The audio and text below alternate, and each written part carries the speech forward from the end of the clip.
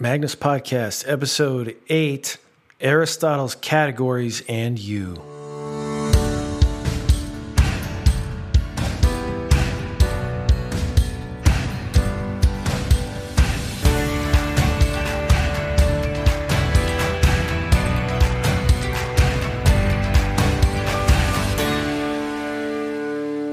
Welcome back to another episode of the Magnus Podcast, a production of the Albertus Magnus Institute Incorporated. With your help, we are dedicated to promoting and expanding access to education that is truly great.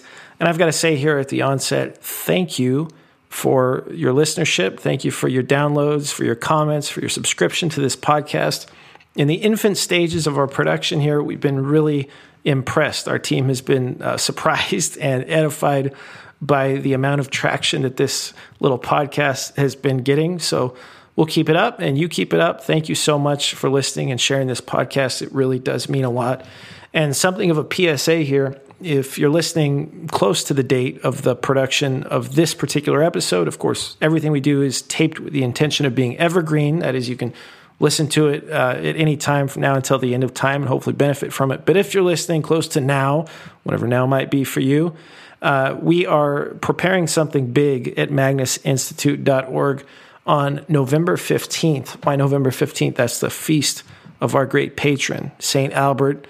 And we're going to be unveiling a lot of great offerings at magnusinstitute.org. So please keep an eye on the calendar.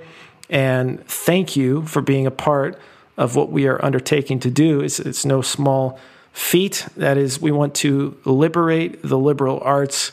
It needs doing, and it can be done with your help. So thank you so much for your support thus far. magnusinstitute.org on November 15th.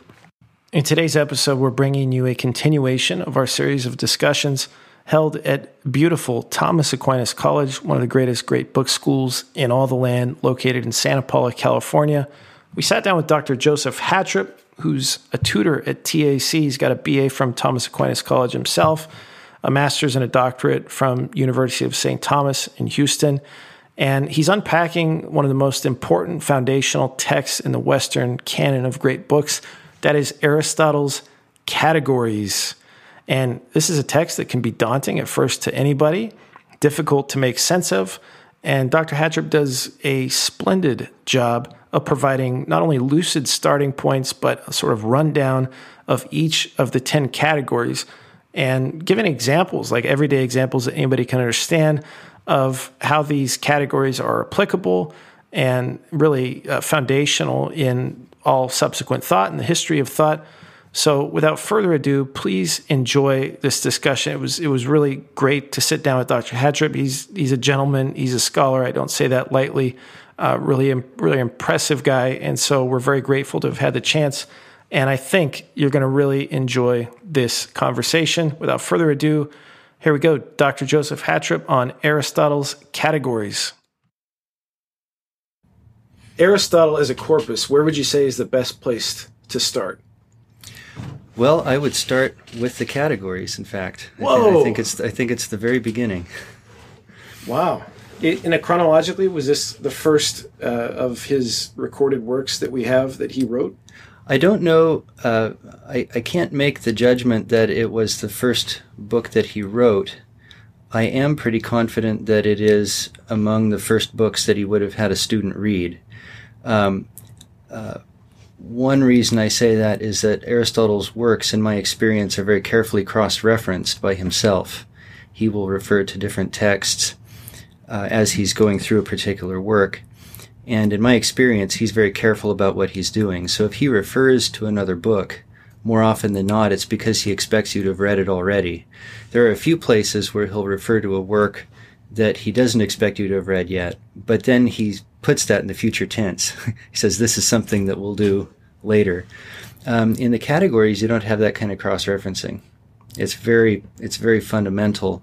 And I think it's pretty clear that by the time you're reading other books, he expects you to have that one under your belt. Most people who have read Aristotle, which is probably very few people, might be familiar with the Nicomachean Ethics. Yes. And that's certainly, I would say, his most accessible work. The categories, probably not so much. why do you think that the categories are sort of understudied or under-remarked?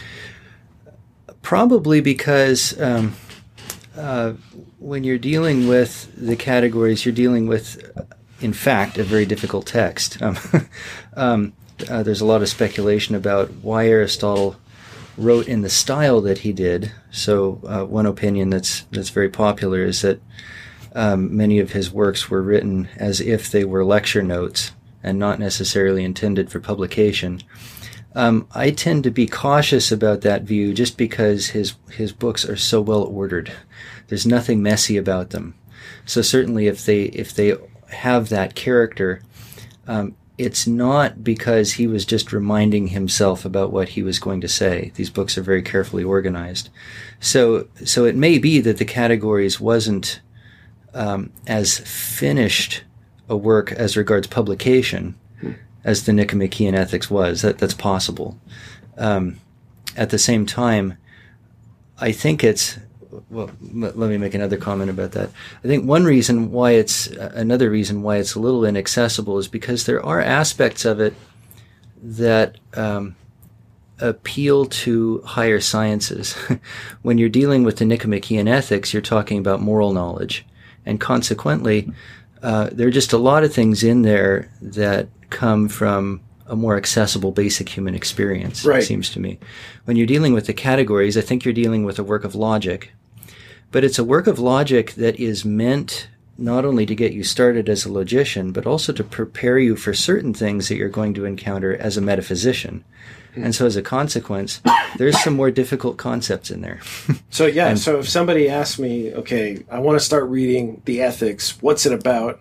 I'd say, okay, well, it's about habit and virtue and happiness and friendship and ultimately contemplation. Absolutely. And that sounds interesting. Let's dig into it. And somebody says, I want to read the categories. What's it about? And what do we say other than it's about the categories? I think the fundamental answer to that question is that it's about definition. So one of the things that the logician is going to have mastered by the time that he's thoroughly engaged in logic is the art of defining. And that's really what the categories is all about, is making definitions.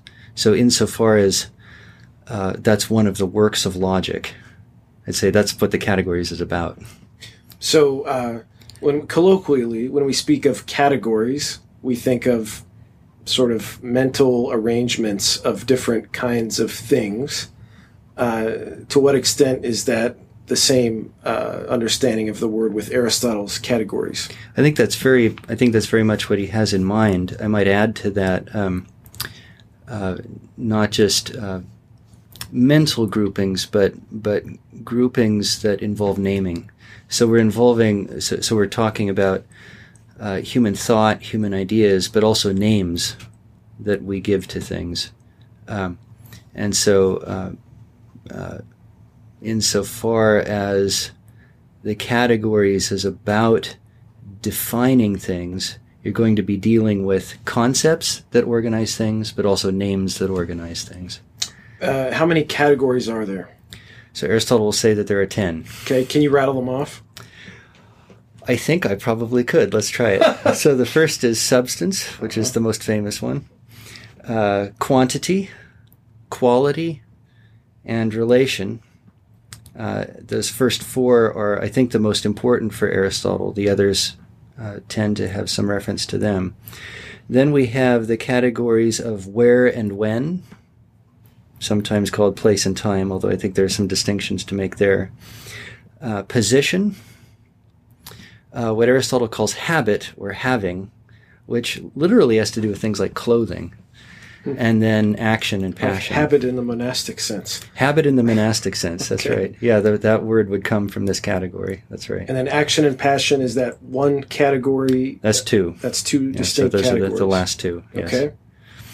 And does everything that we can speak of is always existing and operating according to all 10 categories? Or are some of them in play at certain times or states of being and others not?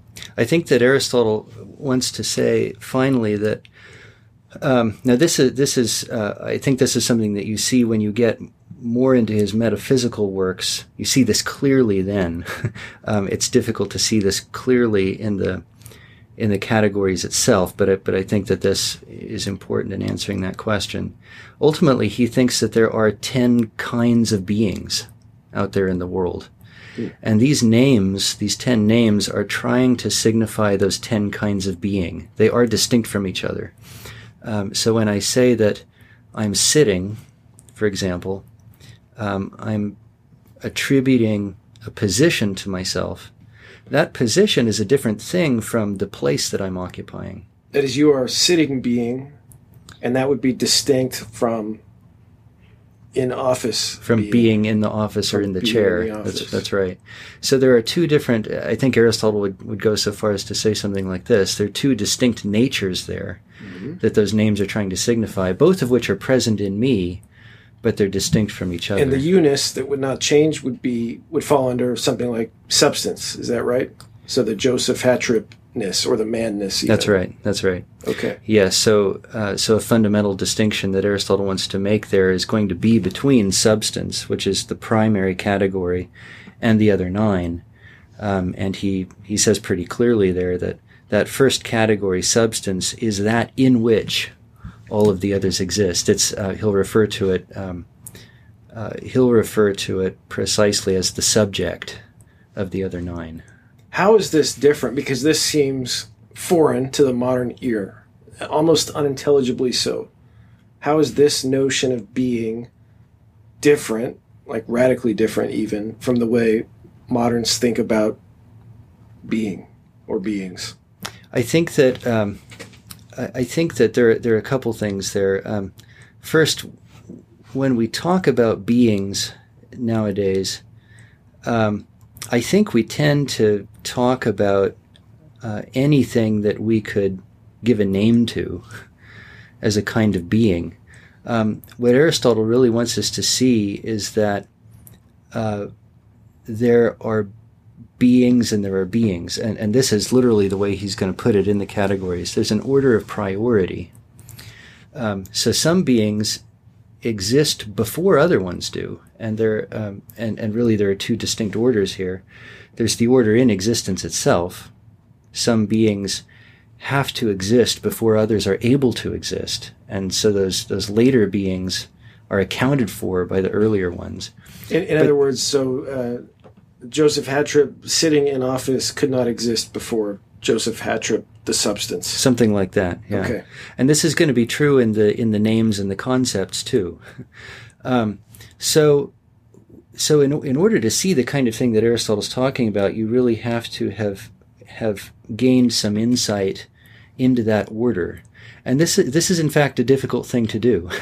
So to understand what a substance is, the kind of thing that Aristotle's calling a substance, and to see that it's really primary takes some work. I think that one thing that makes this difficult for a modern audience is that, in fact, it's a feature of our mental makeup nowadays that when we try to achieve a scientific understanding of the world, when we're doing science, we tend to think of it from a mathematical point of view. And so the sorts of things that we want to resolve our knowledge to tend to be either numbers or symbols of various kinds. What Aristotle's really challenging us to do is to see that there is a being that is prior to any mathematical description of things. I think this is one reason why it's a challenge. We want to understand things nowadays so much through mathematics. Why do you think that is? I think it's because mathematics is so precise. That is, we can exhaust our knowledge mathematically. We can be absolutely certain. We can know things absolutely. Yeah. And the kind of knowledge that we're talking about that resolves itself to substance as a principle, it's not that it's less certain, but it's harder in many ways for us to gain certitude about it. I think this is in fact a challenge for the modern mind. So one thing that Aristotle will insist upon, and I think as you grow in awareness of the kind of principle that Aristotle thinks substance is, as you grow in awareness of that, one of the things that you recognize is that the various sciences really have to change their methods. They have to approach the fundamental ideas that they're depending on from different approaches. So if you get to a point culturally where you're thinking that the only way in which I can gain certitude about things is through a mathematical argument, then this idea of substance is going to start to slip away from you. It's going to become hidden. Because substance is not... because it's prior to any mathematical description of things. Which means we can't exhaustively know really any substance, right? It at least means that we have to see something that's more basic even than our mathematical description. And it's something that, because it's more basic than a mathematical description, this might be another way of saying what you were just suggesting. It's going to be something that you're going to see more with the reason, more with the intellect, than with the senses or the imagination. I think this is one experience that you have reading a book like The Categories, is that you get the idea pretty quick. The sorts of things Aristotle's talking about here aren't the sorts of things you can draw a picture of. That's right. and that makes the concepts challenging insofar as you're separating yourself to a certain degree from things which are immediately sensible. It's not as if you're not talking about sensible things, but the description that you're trying to give of them is really primarily intellectual. And so it's not the kind of thing that you can draw a picture of, make a diagram of. It's not quantitative, so you can't measure it with numbers, and that makes it a challenging concept. Why are there only 10? So is the list exhaustive? I think it is. Certainly Aristotle intends it to be. I think we're looking at something like this. So when you're talking about substance, that's the primary concept. In a certain way, you could say substance is being. Is his word there ousios? Ousia, yeah. Uh-huh. So the Greek word ousia is taken from the Greek participle ousa, which means being.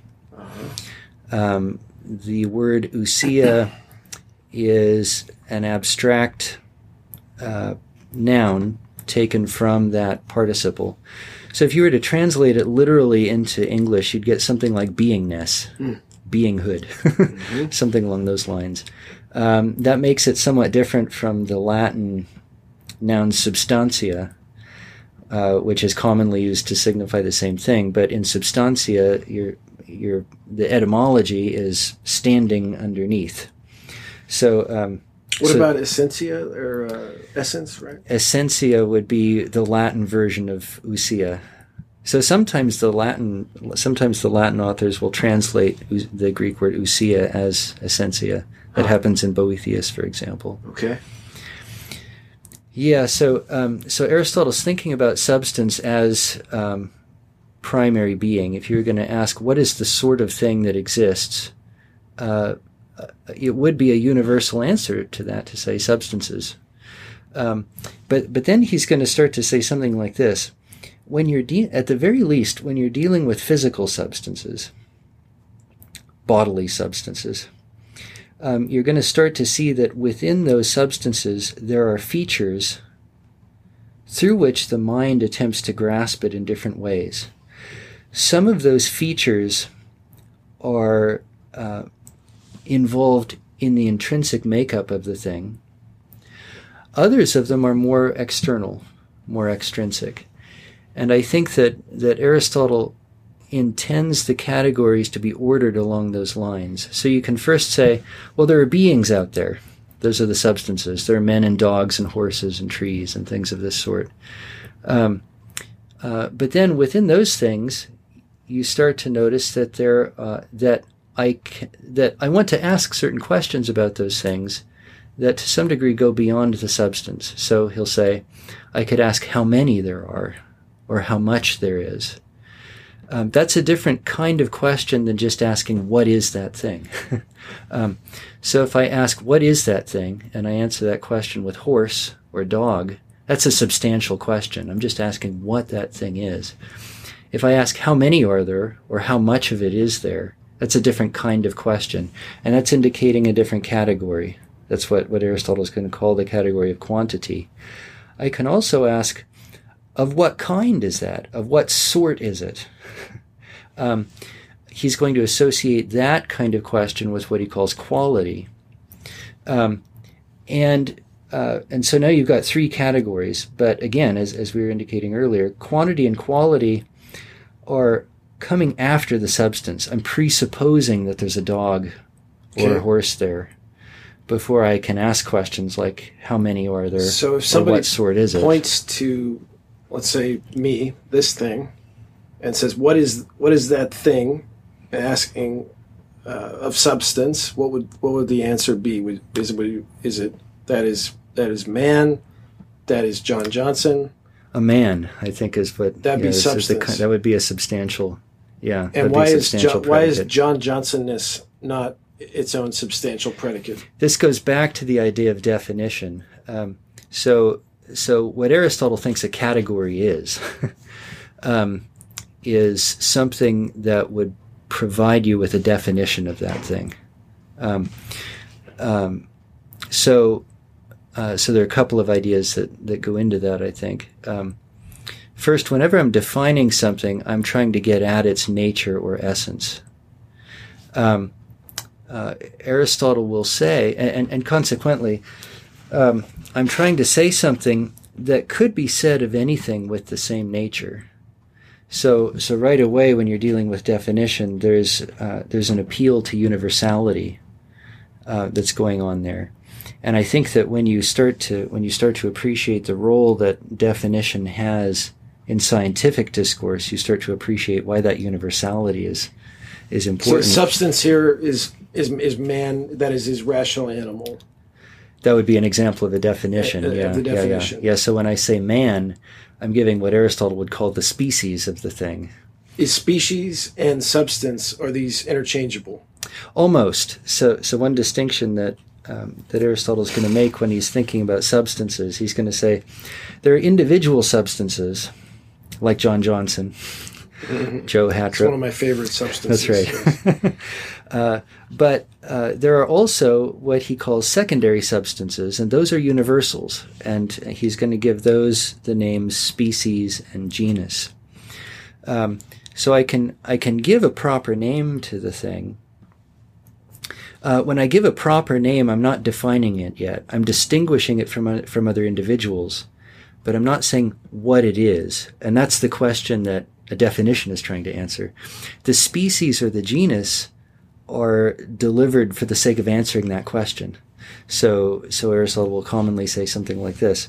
I want to know what this man is.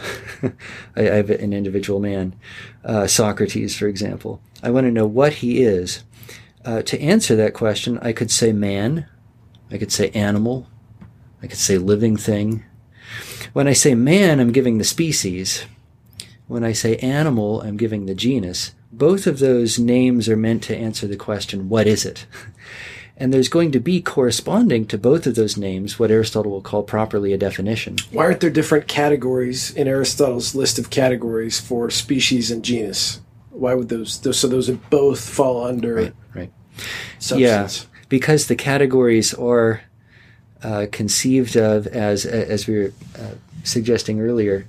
The categories are conceived of either as mental associations. I prefer to say names. Not that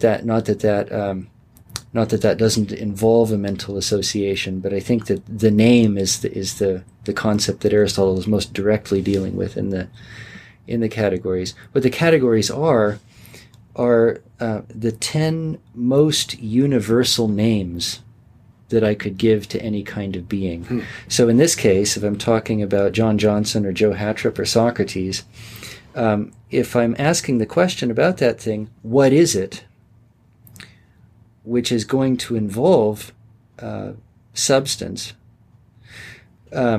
substance is in fact the most universal name that I could give in answer to that question. So I can substance. say substance, that's right. Yeah. Or as Aristotle would say, ousia. So what is Joe Hatrip? He's a man. More universally, he's an animal. More universally yet, he's a living thing. He's a thing that's alive. More universally yet, he's a corporeal thing, which involves both living and non-living things. More universally yet, he's a substance. So we're talking about, when we're dealing with the categories, we're talking about those names which are most universal So of as all. you go up that list of universality, you find yourself in a category with greater and greater commonality of other things. That's right. You're sharing more. That's right. That's right. Are artifacts substances? As things humans make? Does my iPhone have a substance? I think that there are a couple of approaches that you could take to that question. Strictly speaking, Aristotle would say no. The reason for that is because this is something that you might not see clearly in the categories yet. It might be more of a question that would be more within the purview, if you will, of the natural philosopher, whom Aristotle would call the physicist, the student of nature. I think fundamentally what he's thinking there is that there are some beings that come to be from a natural principle. There are other beings that come to be through human art, and those are just different principles. Natural things are not man-made. It would be untrue to say of a natural thing that it has the origin of its being in the human mind, whereas any artifact made by a man would have its origin in the human mind. And just because you have different starting places there, Aristotle would want to distinguish those. For the logician, that distinction is maybe a little less clear, because there, if you're just thinking about, again, what you mean by substance when you're talking about it from the point of view of logic is the kind of thing which exists in its own right, if you will, whereas the other categories, the other 9 categories, are the sorts of things that exist within things that exist in their own right. So just as in a human being, you could say you've got the human being on the one hand, but then on the other you've got its size and its shape and its relationships to other things, its place, its time, those things. You could do the same thing with an iPhone. Right. So there's certainly a strong similarity there. Right. But ultimately, I think he'd say, although there's a likeness to substance in the artifact, it's not exactly a substance, because he's going to attribute that name primarily to natural beings. So if the inquirer asks, okay, what is that? That's Joe Hatrip, and that more universally, that's a man, living thing, a substance. As soon as we start to describe that, the definition of man, for instance, will include certain universal criteria. You are rational, you're political, you're risible, in a way that sort of describes man in a way that doesn't describe many other things. That's right. Yeah. Where does that level of description fit into the categories? So I think this takes us back to that idea of definition. So species and genus here are going to have a definite relationship to each other, and you really encounter that when you're trying to define things. So if we say that Socrates is a man, and then we ask, and we note that when we say that, the question that we're answering about Socrates is, what is he? What is it? Then you can ask, well, what's the content of that idea? If I say Socrates is a man, what does that mean? Then you give the definition. So if you say something like rational animal, you've got 2 components to that speech that you're articulating there: a genus and a difference. So if we say Socrates is a man, you're saying something very specific about the kind of thing that he is. If you say he's an animal, you're saying something less specific, because there are lots of things other than men that are animals. So how are you going to locate Socrates' species within that wider realm of the genus? Well, by articulating a difference by which his kind is distinguished from others Not only within is he that animal, genus. he's rational animal. He's a rational animal. And only men are rational animals. And that's an interesting problem right there, because when you're really trying to define something, I think you experience this in Aristotle throughout his books. You'll see this in the Nicomachean Ethics, for example, when he's defining things like virtue. He'll always start by giving you the genus.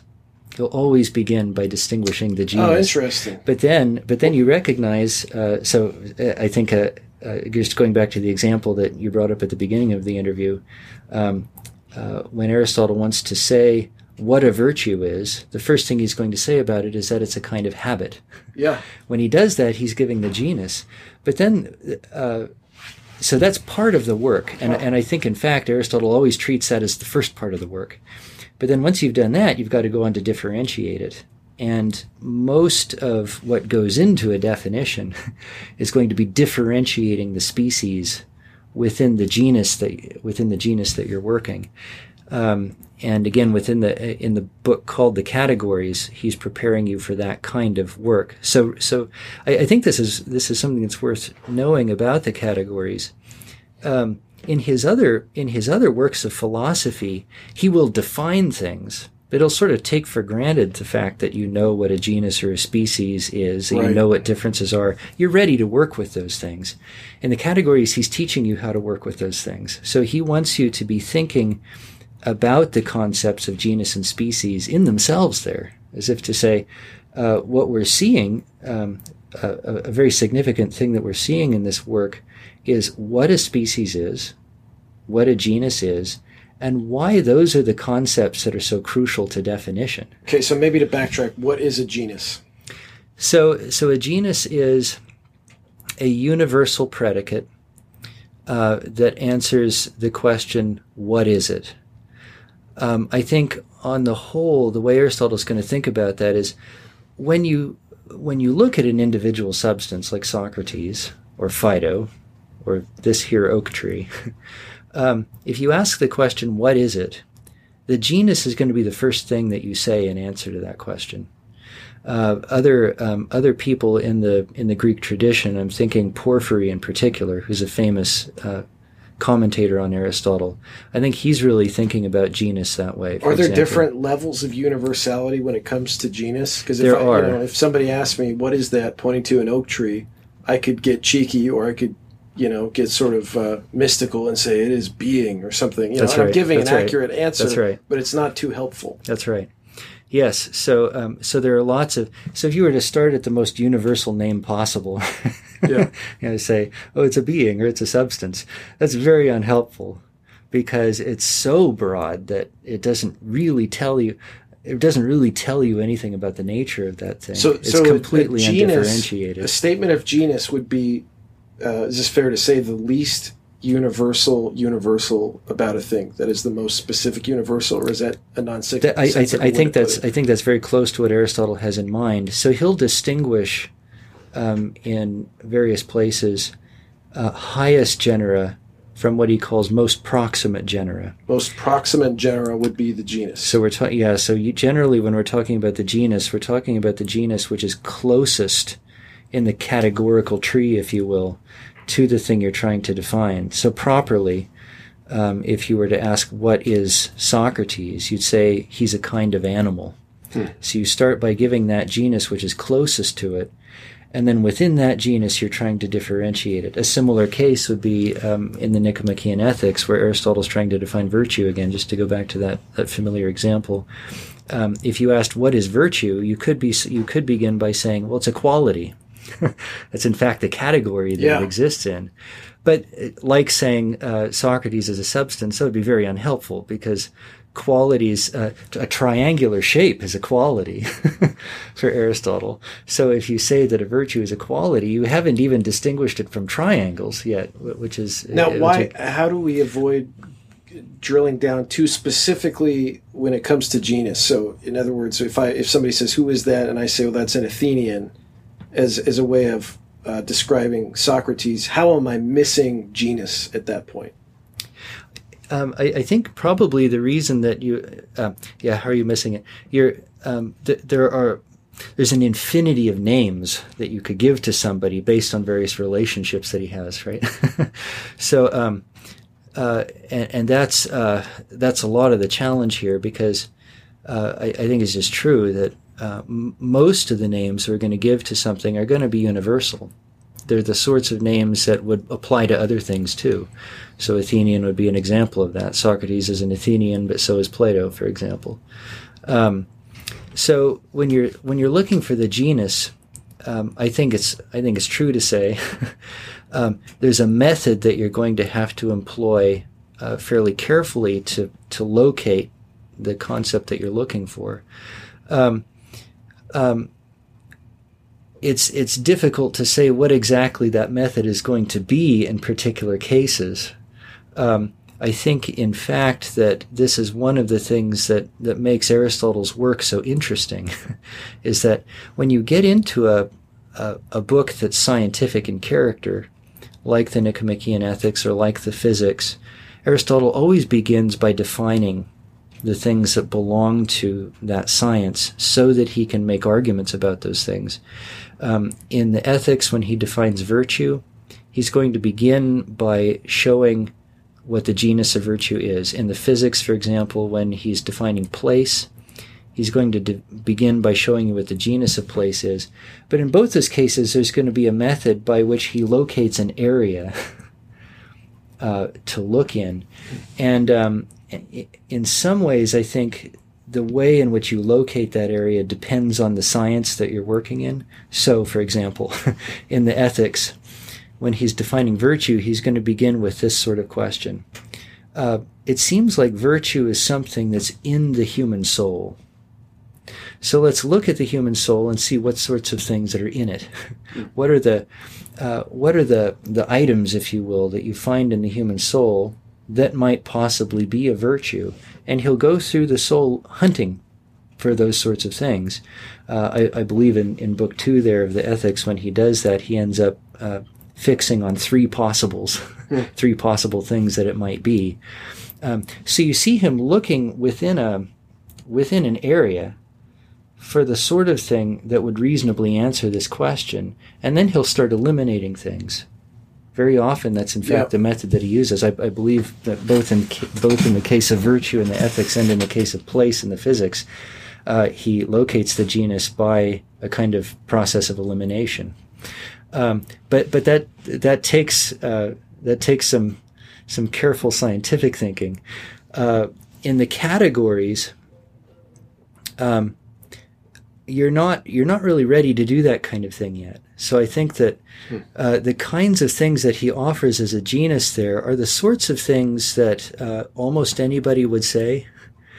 He's really beginning from common human experience here. And as a consequence, some of the examples that he gives of definitions in the categories are the sorts of things that end up looking much more developed, much more carefully worked out when you actually encounter them in a scientific book. So when you say man is a rational animal, for example, why is animal the genus that you fix on? Well, just because it looks like something that pertains to his nature more than to the relationships that he's built for himself. So in this case, why not say that Athenian is a genus? Well, that's something that he's made for himself. But what is it that he has from birth? Oh, yeah. Yeah. Animal seems to fix on something more like that. Yep. But it's also the kind of thing that almost anybody would grant. Right. To that degree, there's maybe something a little bit dialectical about the nature of an example of a definition that you give there. If you're going to define man as a biologist, you might end up finding a much more carefully worked out articulation of the definition. What is species? So the species is the concept that you get once you've done the differentiating of the genus. So again, going back to that point that we were making earlier, when you ask what is something, I think Aristotle would say the initial answer you're going to give to that, to the degree that you're prepared to, is the genus. But then you're going to ask, well, okay, if I'm working within that genus, how am I going to specify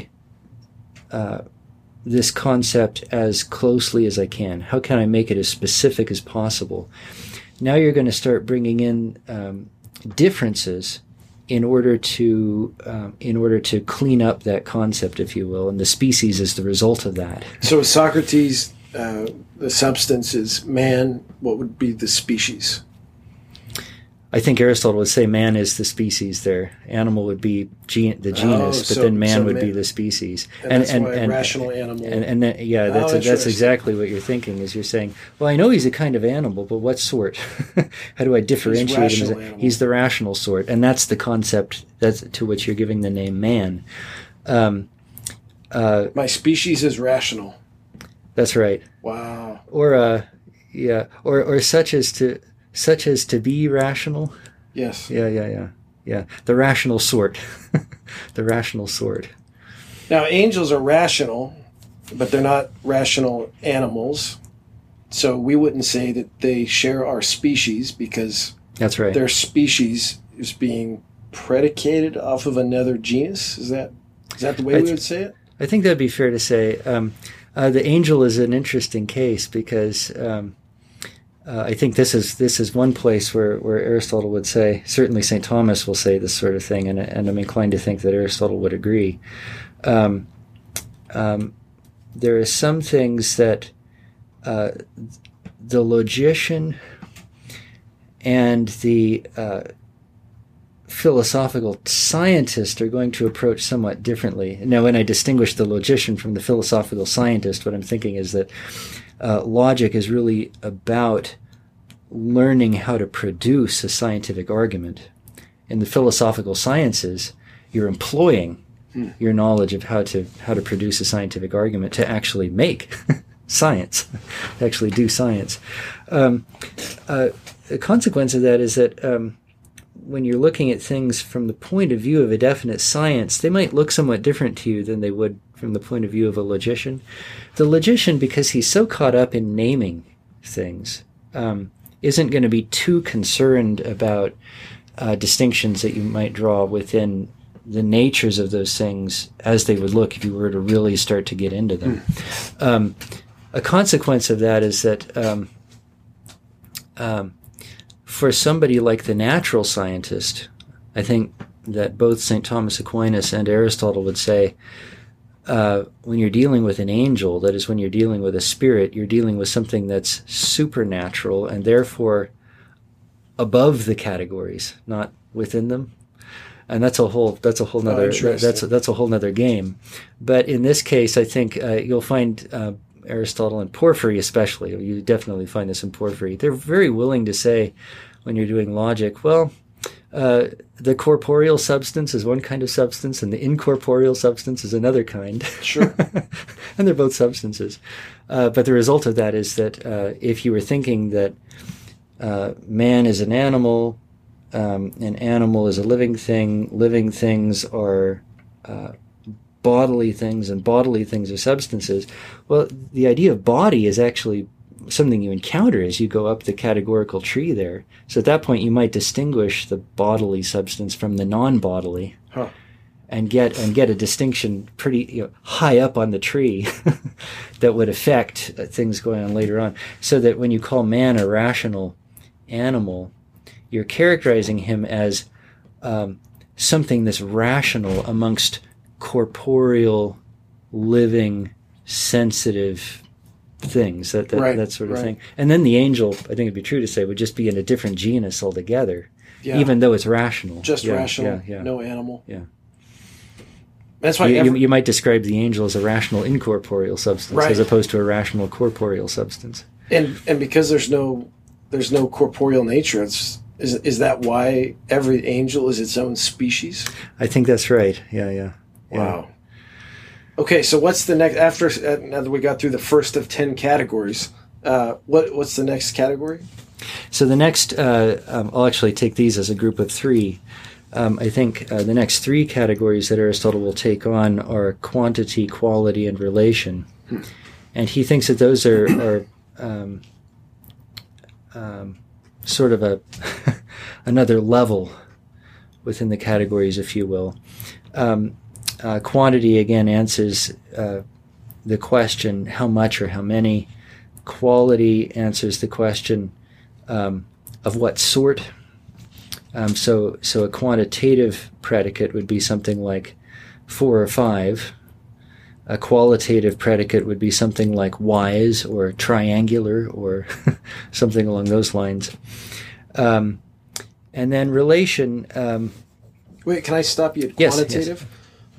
Why isn't every genus quantitatively one?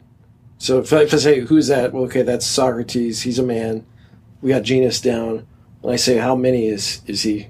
You would have to say 1. I must be missing the point there. Yeah. I think this is actually a problem that you run into in more places than that. It's a difficulty that characterizes working through the categories, and you encounter it in various places. There are some names that we use in more than one way. Consequently, a certain name, like 1, might have an application within a particular category, but then another application across the categories as a whole. Let me just mention here that the last 5 or 6 chapters or so of the categories, I believe it's the last 5 or 6 chapters of the categories, the last 5, are about names that don't fit neatly into one category. They're often referred to as the post-predicamenta. These are names that I think Aristotle brings up at the end because they have an application to every category and not uniquely to one. So this happens. There are names that you use in a categorical way. That is, they fit, at least according to a particular meaning, within one category and have a special use in that category. There are names that will work across all of them. Being is the most obvious, because if you say that every category is a kind of being, right, then you're predicating being of every case. It automatically follows that being is not a category. You're being one, you're being affected, that's right. So it's a name, but it's not a categorical name. I think in the case of 1, there's an example of a name. You could almost say this is happening in substance itself. If you take that Greek name for substance, ousia, which literally means beingness, you're attributing being primarily to that category. But it seems like you're also preserving a use of the name that could be used across all 10. So you've already kind of seen that happening there. Unity is like that. So there's an application of the name 1 that belongs to number in particular, and that belongs to the category of quantity. There's another meaning of the name 1 that is transcategorical, and that's the sense that we're exploring now, where you can say substance is one category, quantity is one category, sure, quality is one category. But now you mean something a little different by that name. Yep. I think. And this is a distinction that Aristotle will get into from time to time. Just to say what I think that distinction is, although to really it takes some work to clarify this, but I think the distinction he has in mind is that when you're dealing with 1 as something that belongs properly to the category of quantity, you're thinking about it according to what Aristotle or a mathematician like Euclid would call the unit, namely the principle that measures all numbers, that thing out of which all numbers are composed. Yep. So 2 is 2 units, 3 is 3 units, 4 is 4 units. So the unity, the 1, that you find in the category of quantity is that specific 1. When you use 1 transcategorically, you're getting at a different concept there that's related to the first one, but it is a different meaning, and that's the concept of indivision. So anything which is undivided from itself is 1. And this, in one sense, this would be more applicable to the category of unum as a transcendental. Yes, is that right? That's right. Omnia est unum. And in this sense, you're beginning to deal with what St. Thomas would call the transcendentals, right? Being one, true, good.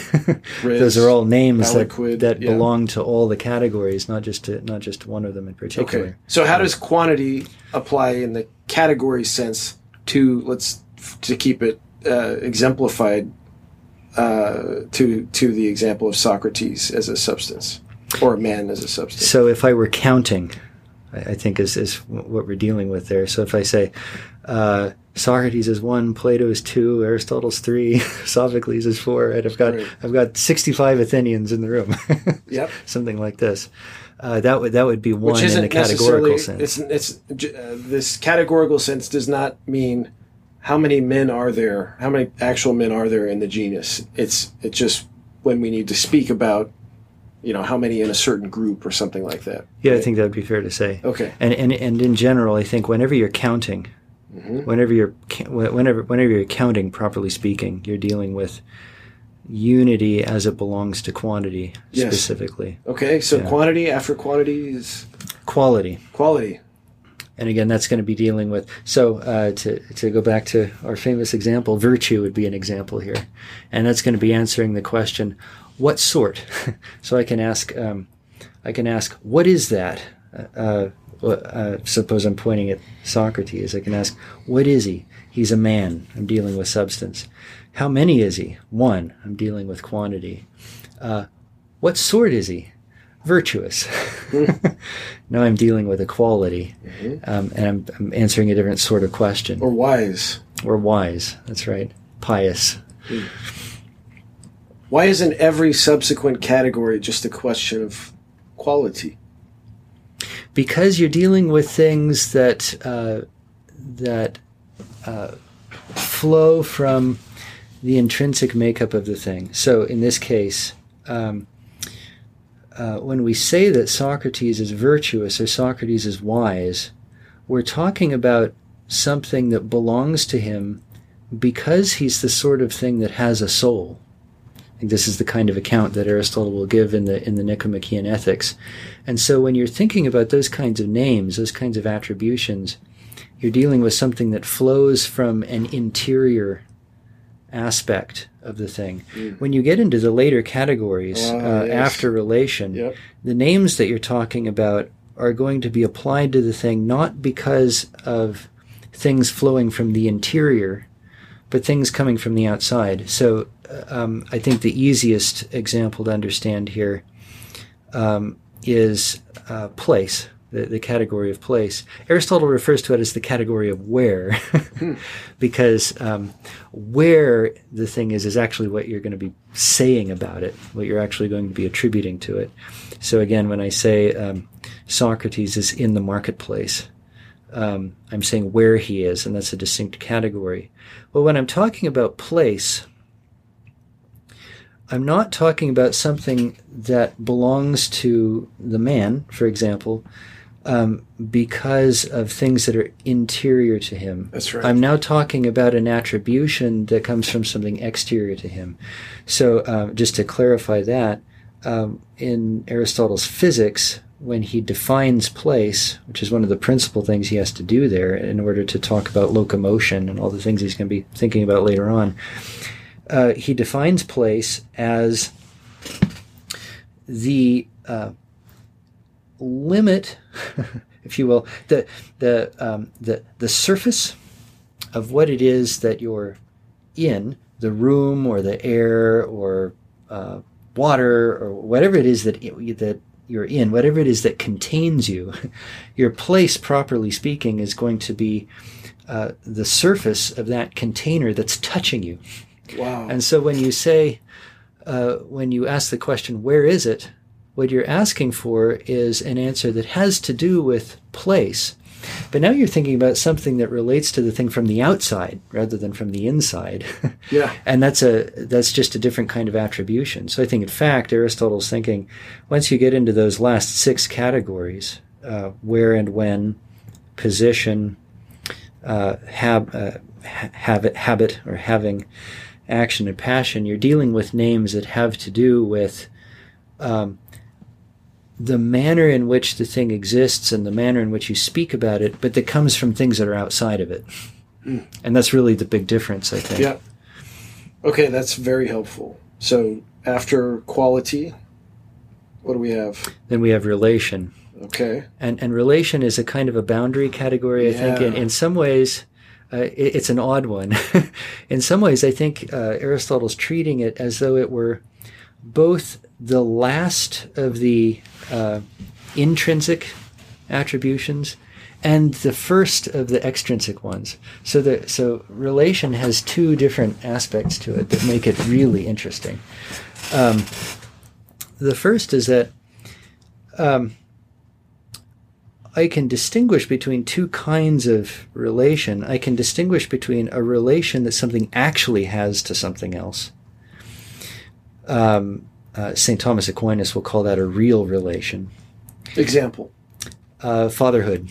Okay. Yeah. If I have a daughter, then I am the father of my daughter, and that's a real relation. That's, but then he's going to distinguish that from what he calls a rational relation, which is a relation that comes just from the attribution of something in the mind. So professorship. Maybe, although that might be kind of a borderline case, because you might ask the question, are there real things in me that relate me to somebody else as a professor? The famous example that St. Thomas will give over and over again is left and right. If I say this man is standing to the left of the pillar, this is the example he gives in the Summa. If I say that that man is standing to the left of the pillar, well, that depends completely on my orientation. Because from the other side, it would look like he's standing to the right. So left and right are purely a matter of perception in this case. It's no truer to say of the man, in fact, that he's to the left than to say that he's to the right. That only has to do with the way in which he's being perceived, not the way he really is. I see. So that would be an example of a rational relation. Do both of those examples of relation apply to Aristotle's category of relation? I think when Aristotle's talking about the category, he's thinking about real relation in particular. Okay. Because again, he's talking about something that you would attribute to it on the basis of some kind of existence that it has. So insofar as you're thinking about the categories as the 10 kinds of things that exist, I think it's the real relation that Aristotle has particularly in mind. But then when you're thinking about that, there are two aspects of it that you can bring out that I think relate to the question that we're dealing with here, namely, is relation amongst the intrinsic attributes of a thing or the extrinsic attributes of a thing. If you have so the first point I think is this: if you have a real relation, that can only be because there's some thing in you. It might be either a quantity or a quality, in virtue of which you relate to something else in that way. So, for example, if I say that I am twice as tall as somebody else, suppose I say I'm twice as tall as my daughter, that's a relation. That's a relative name. I'm saying I'm double her and she's half of me in height. So it's a relation that I'm naming there. But that relation is only there because I have the height that I have, and she has the height that she has. So it's crucial to that is that that relation wouldn't exist except in virtue of something that is intrinsic to me, something that is involved in my interior makeup. So that's the aspect in which relation is, if you will, the last of the interior attributions. On the other hand, any relation involves some kind of reference to something else, and consequently, if that something else weren't there, something outside of you, something other than you, there'd be no relation. So to that degree, you're dealing with something extrinsic. So in the idea of relation, you have both an interior thing that you're dealing with and an exterior thing that you're dealing with. Which is why it's a borderline. Which is why it's sort of the borderline case. Yeah. When you get into the later categories, you're dealing with things that are more or less wholly extrinsic. And so you've kind of moved beyond that situation. So again, with the example of place, unlike that example of a categorical relation, where I say my height is twice someone else's, my height is something that is intrinsic to me. It's not outside of me. Yep. But my place is something that's outside of me.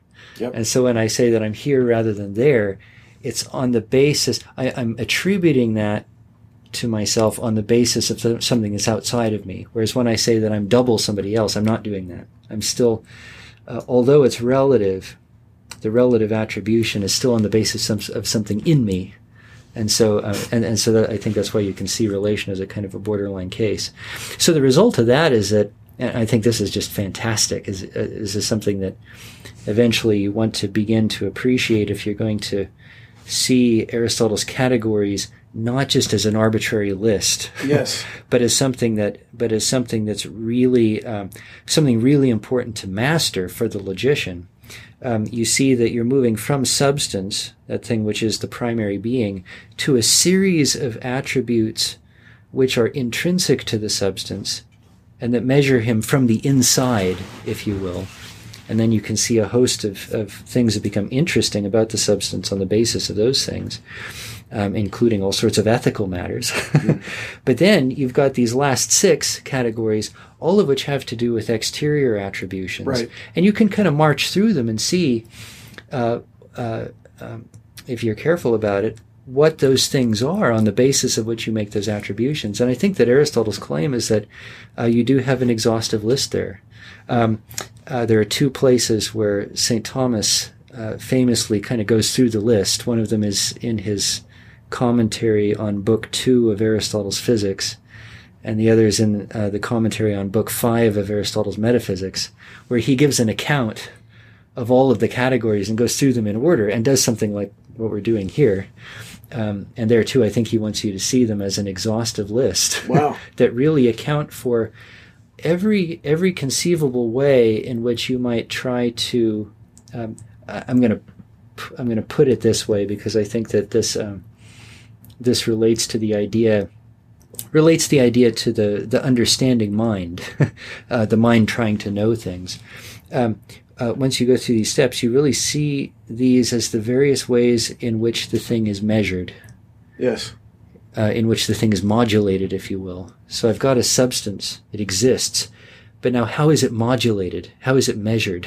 What are its limitations? What are the things that allow me to really draw a line around it and to see it thoroughly from every side? That's what the categories are doing. Yes. Showing you the various ways in which you can modulate a substance. And again, some of those have to do with intrinsic features of the thing, others have to do with extrinsic features of the thing. And relation would be the intrinsic features. Relation would concern rather the intrinsic features that are caused by extrinsic. It has to do with the intrinsic features of the thing, which I guess you could sort of put it this way. This is a little metaphorical, but but in some ways it's a nice description. Relation is a way of looking at the intrinsic features of a thing insofar as they give that thing the capacity to enter into a community with other things. Something along those lines. When you're looking at a thing's relationships, you're beginning to understand it as though it's a part of a larger world. Yeah. And not completely sufficient unto itself. There's a beautiful kernel that's implicit there. That is, all things are relational by nature. I think that's right. When you're dealing with creatures, that's certainly true. Yeah. Anything that has a cause of its being is going to have to be relational. Even when you're dealing with the non-creature, he's knowable. That's right. That's right. And he's knowable and he's lovable, and he even has knowledge and love within himself. Yes. Relation is one of those those really interesting concepts, because it's in fact through the concept of relation that the church doctors will begin to discourse on the Trinity. Yes. And that's a remarkable thing. You're not dealing with categorical relation anymore when you do that. Because this would be a violation of divine simplicity? I think that's true. Yeah. Mm-hmm. Yeah. So a great deal of caution is needed in thinking about those things when you're dealing with supernatural beings, especially God. But I think it's true to say that there's nothing that relation, there's nothing the understanding of which doesn't involve relation. And because all creatures are ordered to God as to an ultimate end, it's also going to be the true that they depend on something other than themselves, and they depend on each other in order to achieve that ultimate end. And that's all built on that idea of relation. Right. When Aristotle says that man is by nature political, does he have relation in mind? Man is a political animal? I think that would be fair to say, yeah. There's maybe there are lots of different relationships that you end up thinking about there, but sure. But certainly what Aristotle is going to do in the beginning of his Politics is to think about the human being as a relational animal, step by step through the relationships that he actually exhibits. So he begins by talking about the family. Yeah. I don't know of an example other than an example like double and half that's used more frequently to exemplify real relations than father and son and father. Right. So familial relationships are certainly predicamental relations. When you start dealing with man as a political animal, now you're thinking about him not so much insofar as he's part of a family, but insofar as he's part of a city, part of the polis. Yes. And so there are going to be different relationships there, but I think it'd be fair to say that we're dealing with relations. Yeah. Okay, what's after relation? So after relation, we're going to get those last six, and again, just to put those in order, where and when, and in that case, you're thinking... Where and when is one category? Or? No, there's two. It's two categories, okay. Yeah, so more often than not, these categories are translated by translators reading Aristotle's Greek as place and time. Mm-hmm. I think that's a little bit... you get into like a Hegelian sphere almost, or, like this linear, like we're in time. Yeah, it's a little pre-existent bubble. I think it's a little bit deceptive to just call them place and time, because what you're really talking about... This goes back to the whole idea of understanding the 9 categories after substance as attributes of substances. Whenever you give a categorical name, it's the sort of thing that ultimately you want to be able to predicate of a substance. Place and time are not themselves predicable of animals, right? You can say that an animal is in a place, but you can't say that an animal is a place. Right. So I think this is something that Aristotle will make clear in the Physics. Place is its own kind of being. Time is its own kind of being. So if I'm thinking about the categories as the sorts of things that I can attribute to a substance, then I'm going to see fairly readily, I think, that what I would attribute to something like Socrates is where he is where he lives, when he lives. Those are going to be based on place and time, but they're not just. Can you say more quickly about time being its own kind of being? So, from a genus perspective, if I ask you, what is it? What do you say? Yeah. So, I think. So this gets us into some sticky physical thinking. But I think this is the kind of thing that Aristotle will say. So just as an orientation here, we're really referring to Book 4 of the Physics now. In Book 3 of the Physics, let's go all the way back. In Book 2 of the Physics, Aristotle defines nature, which is a central principle in that science. In Book 3, he defines motion. And then in Book 4, he defines place and time. And those all end up being things which are going to be principles of later proofs. So just one more remark about that that might help to orient that a little bit more. When you're reading something like Euclid's Geometry, Euclid begins by giving a list of definitions. So he'll define the triangle, the square, the point, the straight line, the right angle, things like that. Mm-hmm. Before he ever tries to do proofs about those things, he defines them. And I think what Euclid is thinking, and he gets this from Aristotle, is that the middle term of a demonstrative argument is always a definition. If you're trying to show that such and such a feature is true of triangles, you can only do that by first defining the triangle, and then ultimately you show those features about the triangle through its definition. So defining the thing is an important thing right in the beginning. If you get the definition mixed up, you're going to end up coming to false conclusions later on down the road. That's true of mathematics. It's also true for Aristotle of physics.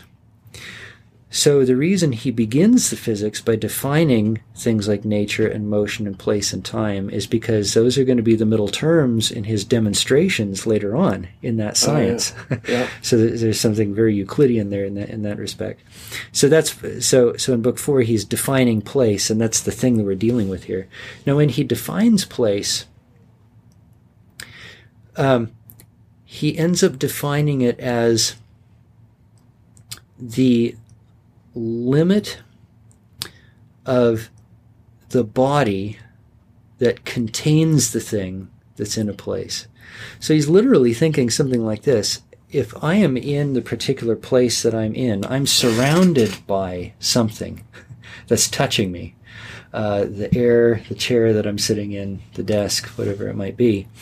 Involved in that, in my surroundings, is a surface that is touching me, that's in contact with me. And so what the place really is that surface. But now let's think about and that surface is distinct from, say, the exterior surface of my body. So Aristotle in that place is going to want to distinguish between the exterior, the surface which is, as it were, the exterior limit of my body, and the surface which is the interior limit of whatever it is that's surrounding me and containing me. Wow. Something along those lines. So again, you can see why this is taking a little bit sticky physical thinking, because you're really thinking now about how bodies relate to each other and what it means to be in a space and what it means to relate to other bodies and things of this sort. But that's the kind of thing that he has in mind. And that limit isn't very physically clear-cut at all. It might not be. It might involve multiple different kinds of bodies. Right. So I'm in the air, but I'm also sitting in the chair and I'm leaning on the desk. Yeah. I might have to appeal to multiple substances to actually describe that limit. Going around the spinning in space around the sun, and the molecules of my skin are blowing off all the time, and the air and the moisture in the air is being absorbed into my skin. So it's not like there's a clear-cut bubble that I'm in that would constitute place. That's right. Wow. Yeah. So that and Aristotle's aware of all that. Oh yeah, sure. I think that's true. In fact, he gives some examples, I think, that show that he's aware of that complexity. How are you going to define time, by the way? I might say that something about that. I think I'm really curious. Yeah, I'll say something about that in a moment. But I think that I think this remark about place will actually make time a little bit more accessible. These are all difficult concepts, and I think it's helpful to recognize that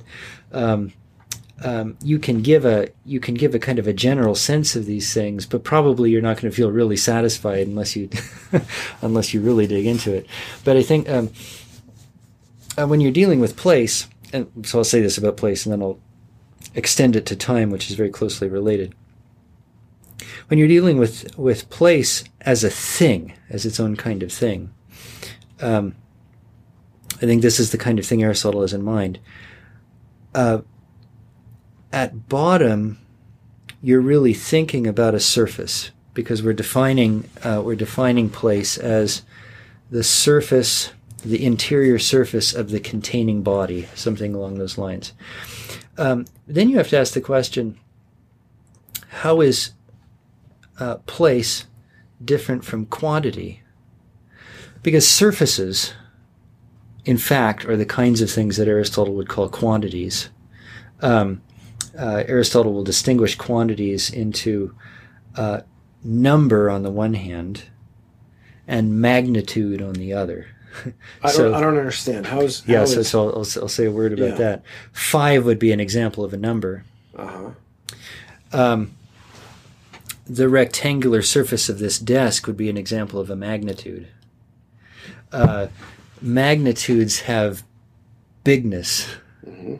Numbers don't really have bigness. Yep. So when you're dealing with numbers, you're asking the question, how many? When you're dealing with magnitudes, you're asking the question, how much? So magnitude always involves the idea of dimension or extension. So triangles are magnitudes, rectangles are magnitudes. On the other hand, 5, 6, or 7 are numbers. So whenever you're dealing with a surface, you're dealing with a plane, something like that. You're dealing with something that I think Aristotle would say is, properly speaking, quantitative. But the reason you call it a place, is because, as opposed to just a surface, is because you're seeing this surface as actually carrying out a real function. It's doing a work, if you will, that goes beyond just being a surface. Namely, it's containing. That's what gives it the character of place. So when I refer to this surface, which is equal, by the way, to the size of my body, right? Because that's what's touching me all the way around. The surface that's equal in size to my body. The reason I don't just say that it's a plane and just leave it at that, but call it a place, is because that plane is actually containing me, and that's what the place is. But I think the crucial thing to see here when you're comparing it to the category of where is that that containing surface is one thing. Socrates is something else. Yeah. So the place is a different thing from the substance, and that surface might have any number of things predicated about it. And that surface, like, you're contained by your clothing, right? So, and that is always moving in place. If you're in a car, you're contained by that, and that's always moving place. So place seems to relate to an infinite amount of sub-places, if that makes sense. I think that's fair to say. So, yeah, there's an order of places, maybe. It's almost impossible to pin down place. Yeah, when Aristotle's defining place there, one thing that he'll say about it is that what we're defining is a thing's proper place. Because if you define place as the limit of the containing body, there's only one thing that can be in that place at one time. Right? Yeah. It's my place. Can't possibly be anybody else's place unless I leave it. Right. But there's also what he'll call commonplace, this office, for example. That multiple bodies might be in, but the reason that's possible is because it's bigger than me. Right? Yep. That sort of thing. So I think what Aristotle's thinking there is that place really is its own kind of thing. It's different from a human being, and that's one reason why you'd say, for example, that there are 10 different kinds of being and not just one. A substance is one kind of being, but a place is just a different kind of being. But when you're dealing with the category, what you're really talking about is not the place, but the name or attribution that you would give to Socrates on the basis of that place. So the category of where would involve descriptions like in the marketplace. Mm-hmm. In the Parthenon. Is the category of place predicated on the category of relation? In other words, is place just a more descript way of defining relation? I think it would be fair to say that you have a specific sort of relation. Place is a specific sort of relation. So you couldn't understand place except through relation. So just to be clear, everything for the last 10 minutes that you just said about Aristotle's definition of place, that is the container, is not what he means by his category of place.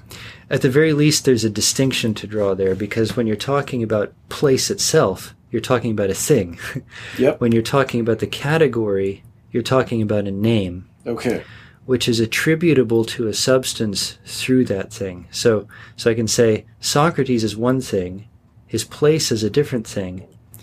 The attribution in the marketplace is a name that I'm attributing to him on the basis of the place that he occupies. So the category of place would be an attribution of local relation. Yes, I think that would be, How do non-material beings, does place even apply to them? If I say justice, what is the place? How do we speak of a place of justice? Yeah, maybe there are two distinctions that we could make there. If you're talking about a kind of an attribution that belongs to something non-material, I think you encounter that question in at least two ways. One might be if you're asking the question about a spiritual being, like the angel, as we were earlier. Yep. But then, as in the example that you just suggested, you might do it with respect to some quality, say of the soul, which isn't itself a substance, but an attribute of a substance. Just because that question is interesting in itself, I'm thinking maybe it'd be nice to think about both those cases. I think you could say that there are ways in which you can attribute place both to the angel, who doesn't have a body, and to the attribute, something like justice. Okay, so how do we do it for the angel? So with the angel, because the angel is a substance. By the way, we're actually going to figure out how many angels can dance on the head of a pin here, right? The answer is 43. That's right, yes. Of course. I'm drawing that from a demonstration that was given in my graduate school days. We don't need to go into that. Great. Anyways, for the record, the answer is 43. So when you're dealing with an angel,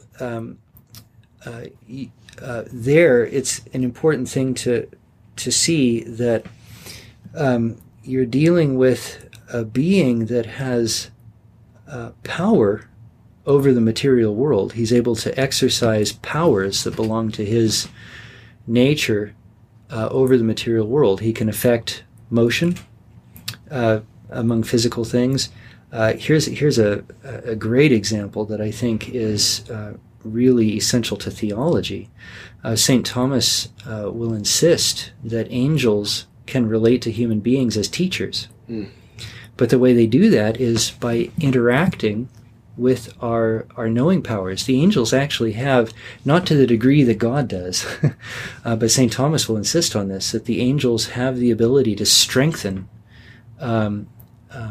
the human learning powers, the human learning faculties. Would that be through access to the inner senses? Access to the imagination, right. Principally, probably. So they don't have access to the intellectus? The intellectual spirit. I think St. Thomas would say that's God's. Yes. That's right. God's prerogative.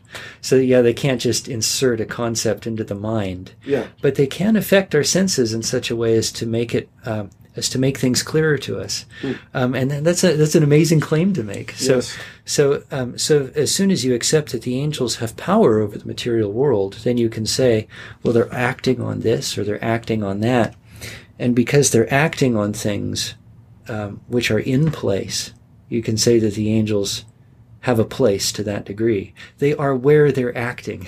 Wow. But what you don't mean is that they're contained by places, right? That would be true only of bodily. So in that sense, an angel can be in many places at once. That's right. Can act in many places. That's at least conceivable. Maybe even many times at once. Yes. Insofar as they're not limited in time in the way that corporeal substances are. Whereas a corporeal substance cannot be in many places at once. Many places or times. Even in the glorified body, Aquinas says that you can the bodies can interpenetrate, but they can't be in the same place at the same time. I think that would be fair to say. Yeah. Yeah, so then that would be to think about it on the side of the angel. On the side of something like virtue, you ask, is it possible for virtue to be in place? There, I think you're dealing with something that, as far as I can see, something that St. Thomas would call more accidental. So you'd say the virtue is accidentally in place, and what you'd mean by that is that it's a feature of the thing which is in place. So justice is in Socrates, who's in the market. Yeah. Okay. Something along those lines. Great. So place isn't maybe something that you would properly attribute to something like virtue, but there is a way in which you could do that. You might have reasons for wanting to do that. Sure. At Thomas Aquinas College, virtue abounds. That's right. Here. Okay, great. And then, you're still getting to time. Yeah, so just briefly about time. Sorry. That's a tricky You can one. tell I'm eager. So I'm just gonna give the brief answer to that as a kind of an introduction to the idea. Partly because I don't take myself. You know how they do in the movies is just draw two dots on a paper and then put the paper together slowly and say wormhole. You know, you could probably give me a better definition.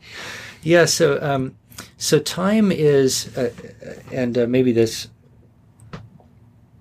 is worth remarking on. Time is always proximate to place whenever Aristotle's treating it. So he defines place in the Physics and then goes on shortly thereafter to define time. He talks about void in between, which is interesting. But certainly place and time are the central features of Book 4 of the Physics there. But then when he's talking about the categories, he always lists when and where next to each other. So in both places, it seems like Aristotle's thinking that the ideas of place and time are very closely associated with each other. I think the reason for that, at least one good reason for that, is because both place and time are understood as containers.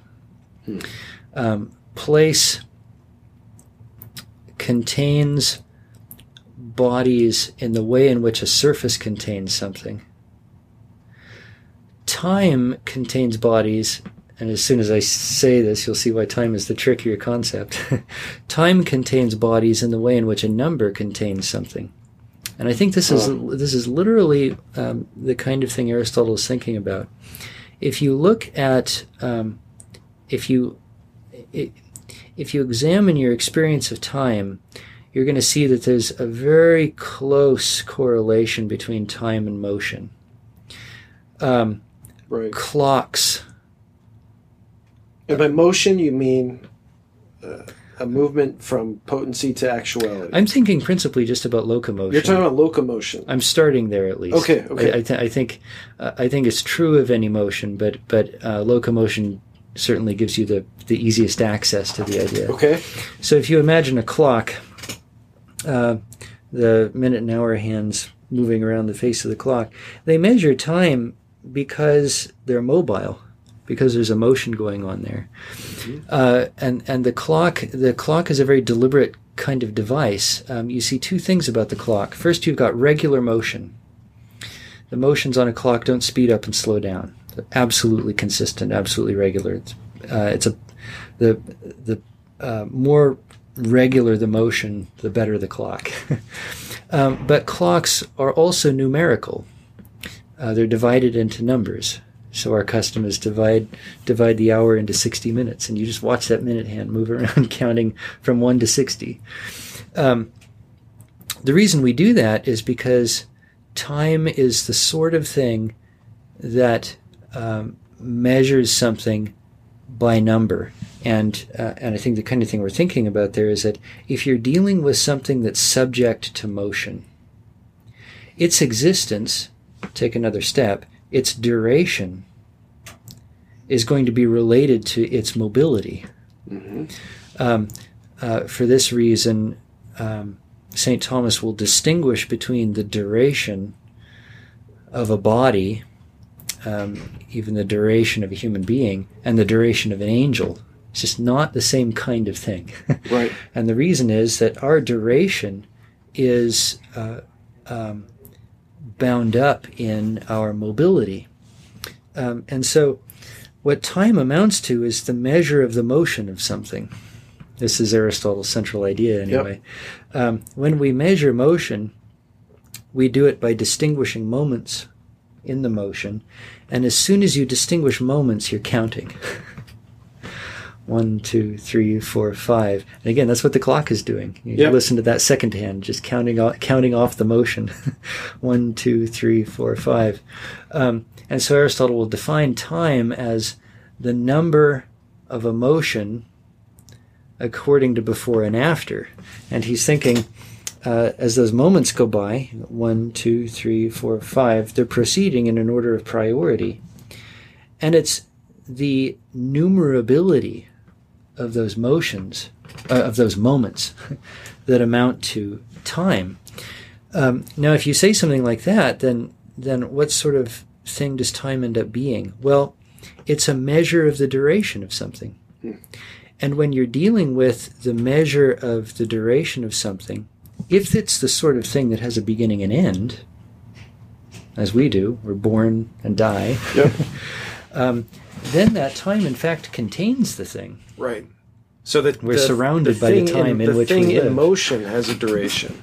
That's right. Not the thing is, as moderns would speak of it, in time, as if time has a predetermined duration. Right. I think that would be fair to say. To Aristotle's thinking about both place and time as this is one of the things that I think is really unique to him, and in some ways, the trickiest thing to see about his account takes some thought to see why he would put it this way. But he's not thinking about place and time as something just separated from body. It's modern math likes to think about place and time this way, as if they were empty spaces. That's right. Things that are kind of self-subsistent, that bodies move around in. And in that way, it's very easy to start thinking about place and time as if they were sort of infinite beings in their own right. Whereas Aristotle is very clear about the fact that both place and time are accidental beings. They belong to bodies. Yeah. So what is place? It's an extrinsic measure of body that belongs to the containing medium. What is time? It's an extrinsic measure of being that belongs to it insofar as its motion is numerable. That's right. When you talk about the time of something, you're not dealing with anything other than the motions that are inherent to those things. This raises some interesting questions that aren't easy to answer. For example, is there one time that contains all things?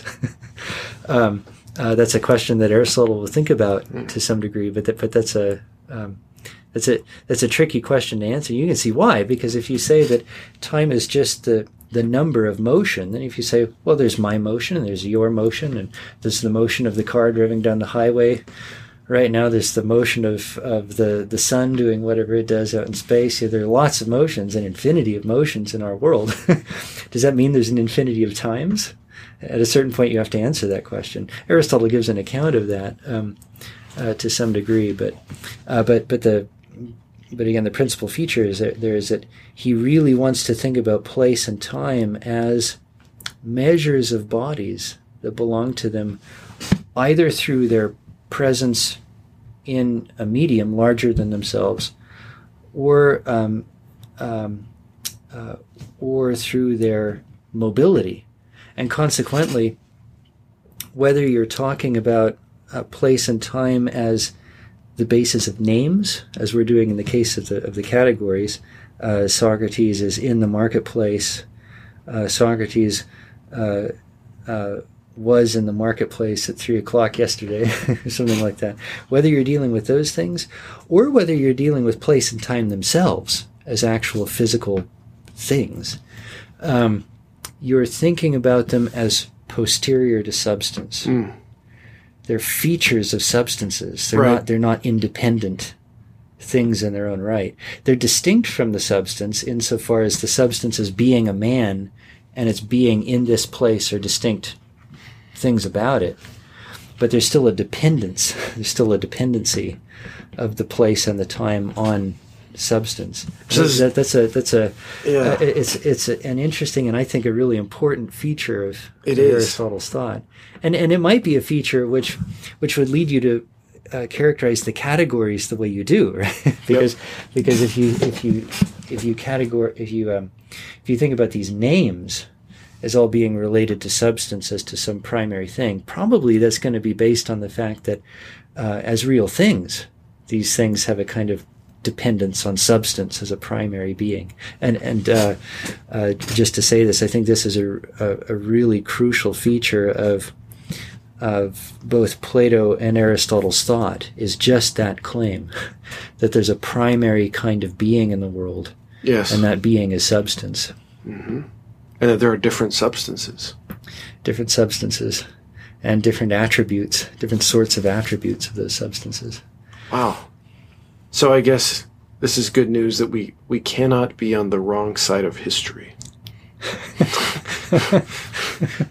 if this is how we understand time, right? Wow. Okay. So we got let's see, we got where and when. What's next? Yeah, so then we've got the last four, position, habit, action, and passion. And these, again, I think, let me just kind of go through these more quickly. I think, again, what you're going to see in these is something like what you were seeing in where and when. You're talking about attributions that are made of substance based on something extrinsic to the substance. So that's what they're going to have in common. Position, you're talking about the attitude of the body, sitting as opposed to standing, something along those lines. There again, I think Aristotle's thinking that's a kind of an extrinsic measure of the thing. This is maybe most obvious with the category of habit, because I think here he is literally thinking of clothing, and there it's pretty obvious that you're talking about. Position comes after. I'm sorry, habit comes after position. After position, right? Okay.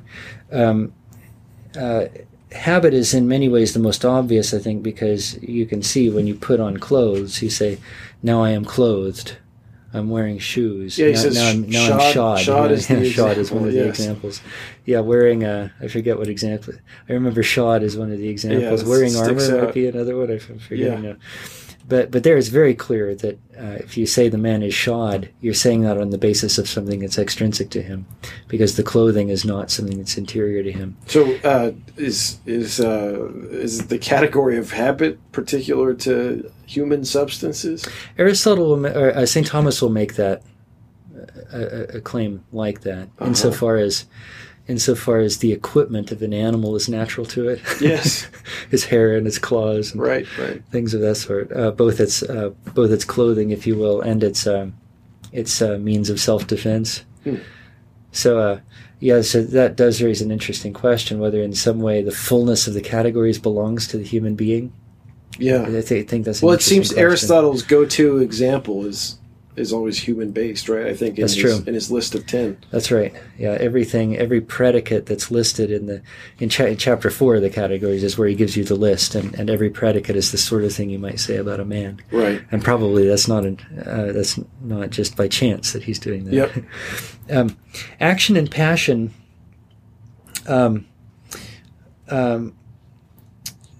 Here, I think the idea is that if you so examples of predicates in these categories, cutting and burning.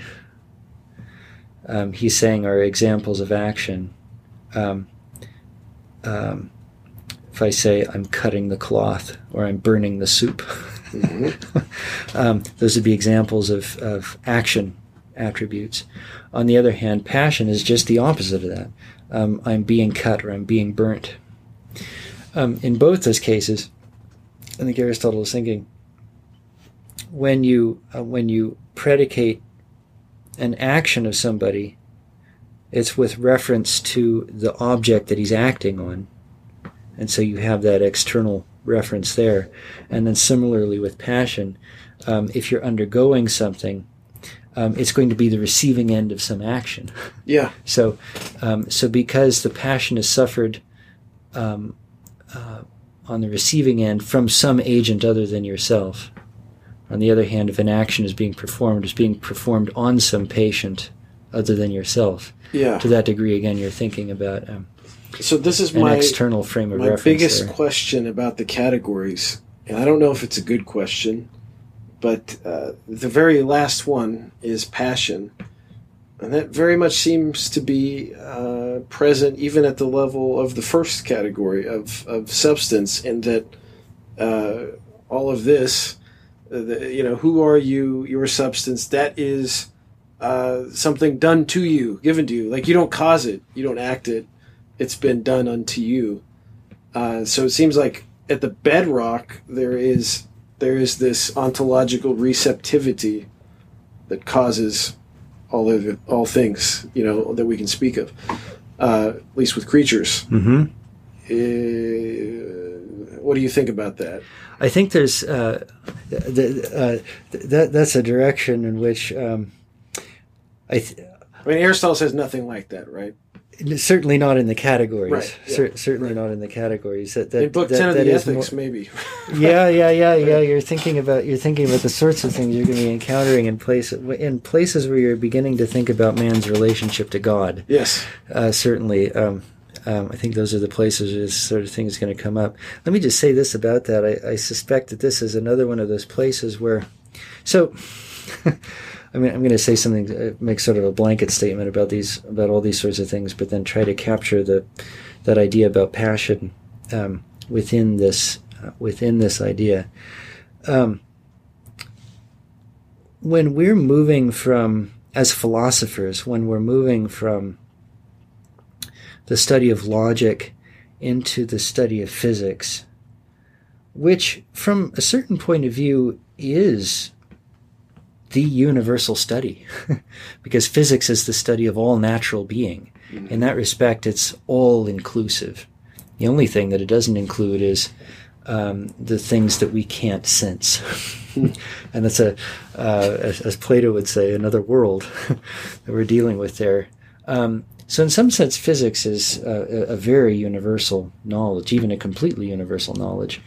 When we're moving from logic to physics, I think that's where we're seeing the immediate application of the idea of the categories. Yes. And so when Aristotle's talking about action and passion, the place that he's going to bring that to bear, sort of right away, maybe properly, if you will, is going to be in local motion, bodies affecting each other, bodies moving one another and receiving motion from one another. That's probably going to be the sort of thing that you're going to be dealing with when you're talking about those categories. But now we're going to experience this thing that we've already encountered, where you start using words, you start using names, and then once you get to an elevated enough position, you see the need to expand the meanings of those names, to try to push them into new realms of thought. And this happens when you get into metaphysics or theology. So I think in some sense, this is just what the theologian has to deal with. He's got to recognize that he has to use the common names of his experience on a whole new field. And so it becomes necessary for him to think about the method by which he can expand those names. Yes. So when we're talking about action and passion, for example, we're talking about the ways in which bodies affect each other, and we're thinking about motion as the proper result of action and passion. But when we start thinking about our relationship to divine things, now we're talking about a much broader concept of receptivity. It's not always going to involve motion. Certainly, if we say that we've received things from our Creator, it's not going to involve motion on his part because he's completely immobile. But I don't think it's an equivocation to note that our actual access to divine things occurs through the bodily passion of a divine thing. Yes, so give an example of something you're thinking about there. Christ's passion. Okay. Like his body right. is affected. And this is a constitutive element of this, is it at least induces our knowledge of the divine. Yeah, so I think this is something that's definitely going on there, that by becoming incarnate, God makes it possible for us to see and to hear him on our own level. He gives us access to divine wisdom. That's right. In some sense through a sensible means. By himself being affected. Yeah, so we're so maybe we're talking about the meeting place of two worlds here. Yes. One in which we're using the names common to our experience, which are initially made to define and describe corporeal realities, but then finding new ways to use those names in such a way as they can begin to become discourse about divine things. Right. And it seems like in some way the incarnation is about that, is teaching us how to do that, to use discourse to give us access to the divine nature. It seems to me that that this is something. I mean, there's obviously there's a lot to say here. I think that this is certainly the kind of thing that Christ is teaching us to do through the parables, for example. But it's something that Plato and Aristotle are already trying to teach us how to do. Yes. I think this is, in some ways, a defining feature of Plato's dialogues. He wants to show us, he wants us to convince us of sin in this respect, that we have been ordering human speech culturally to the attainment of pleasure, as if human speech had no order in itself to anything higher. And he's trying to show us that this is not just a mistake, but a kind of sacrilege, because we've taken something which is already in its own nature quasi-divine, namely speech, thought, and we're ordering it to the things of the body as if it had access to nothing higher than that. That's right. And he's trying to show us that speech is not for the sake of the service of the body, principally. It's for the sake of service of the truth. Yes. And he's already trying to show us there, I think, that we need to elevate the way in which we're using our words. And finally, he's going to show us that Socrates by dying. That's right. By giving his That's body. Right. By giving witness to this. That's right. He's accused of various detractors of hypocrisy. So people will tell him, you would never live the way that you would never actually yourself walk the road that you're describing, Socrates. But then he does. He actually does lay his life down for the truth, which is this is a whole other podcast witness. we should take. But I've thought often that Aquinas says that John the Baptist prepares the way for Christ in word and deed. There's something about his self-denial actually prepares the way for Christ to show up.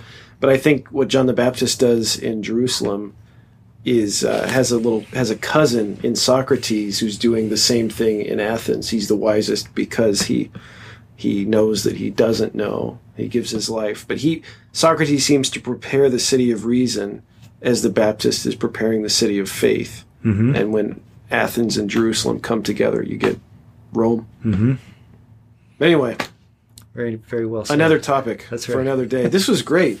Anything else you want to say about the categories? I think they've been lost, right? As far as I think that's true. Moderns don't know how to talk about them. Is it fair to say that the modern counterfeit or the modern parody of Aristotle's logical framework, that is the categories, would be something like nominalism? That is, things are what we say they are. Tell us just briefly about the modern attempts at a replacement for something like the categories. I would say I think that's true. That if you take Aristotle's categories and watch them sort of walk into the modern age, it's a kind of a nominalist understanding of them that you end up seeing there. That is, what does that mean? You're only talking about names. That's right. Yeah. So I think this is in fact what's been lost in Aristotle's categories, and that's really crucial. And it's a nice place to end because I think it builds on what we were just saying about human speech. The principal insight in the categories, I think, is this: that when we use names as human beings are unique because we use voice to signify thought.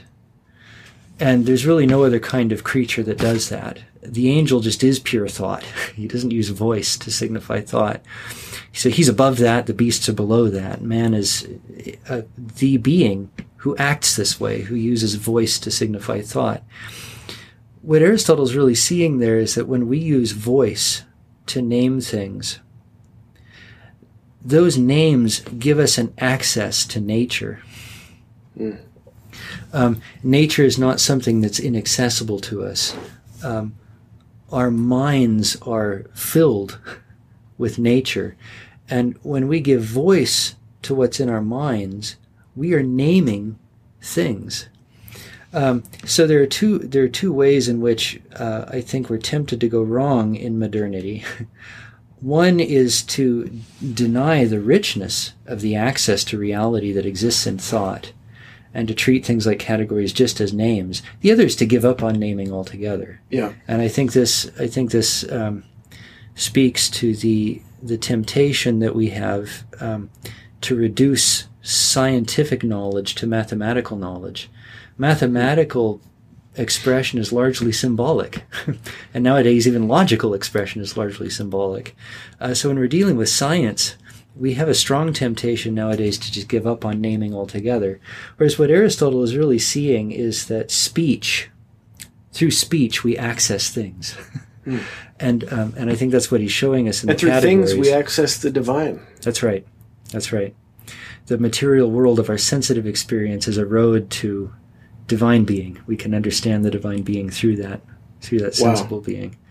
So that's something that's really rich and really important, and I think that we tend to lose sight of is the fact that when we speak about things, the names that we naturally tend to come up with to talk about those things already involve a grasp of nature, and that's really the beginning of scientific knowledge.